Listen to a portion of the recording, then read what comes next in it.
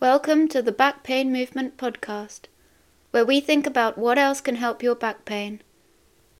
Learning about the design and mechanics of the human structure, to consciously work with your own body, building a library of habits and tips that you can use every day around sitting, standing and walking, to move with ease and rest in comfort.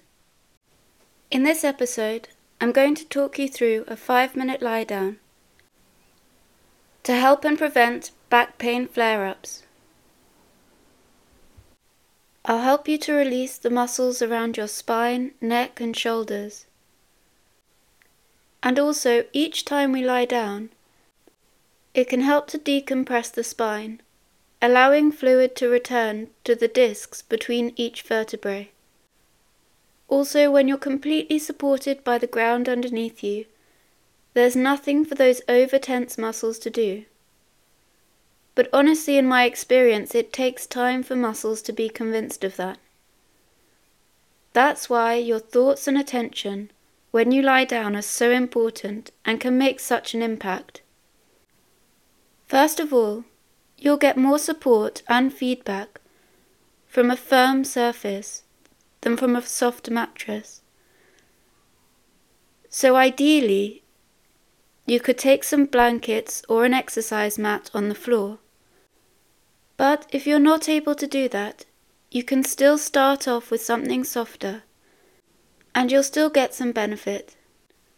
You'll also want something to support your head, either a couple of books, or if not, a firm cushion, or even a rolled up towel. So find a space to lie down, with your head on the support. You don't want your head to be falling backwards, shortening the back of your neck, but you also don't want it pushed forward so that it's crushing your throat. Now you can put the soles of your feet on the floor, with your knees pointing upwards. If it feels like it takes effort to keep your knees there, don't worry. That's fine. With practice, it won't take any effort at all. Now, with your head on the support, think about the top of your spine, right between your ears. There's a nodding point there where your spine meets your skull. Keep your eyes open and look towards the ceiling, while allowing the back of your neck to be long. Let your head be heavy on the books. There's nothing for your neck to do. Next, let the soles of your feet take the weight of your legs,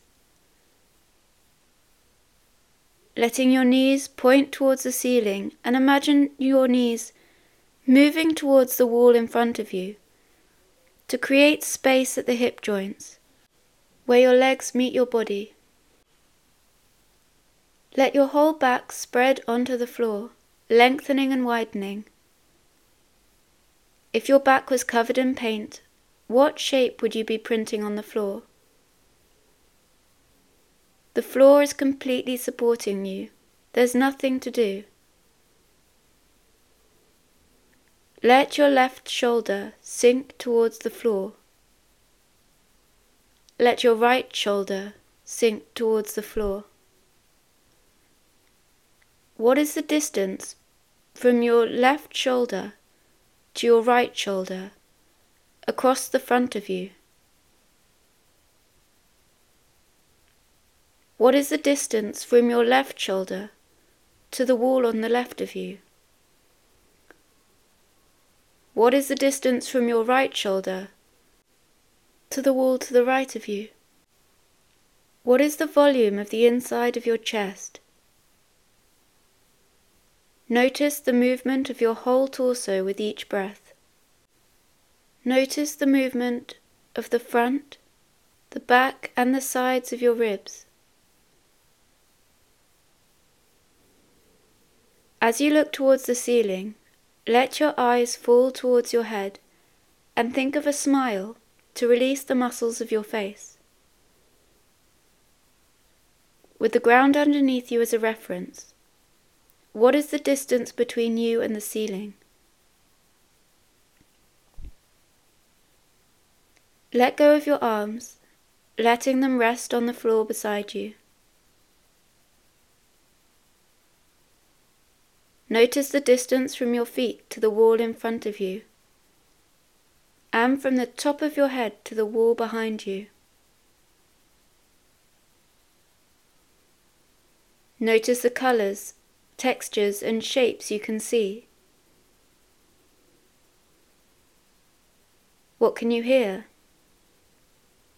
What can you hear inside? What can you hear outside? What can you feel? Can you feel the breeze? Can you feel the clothes on your skin?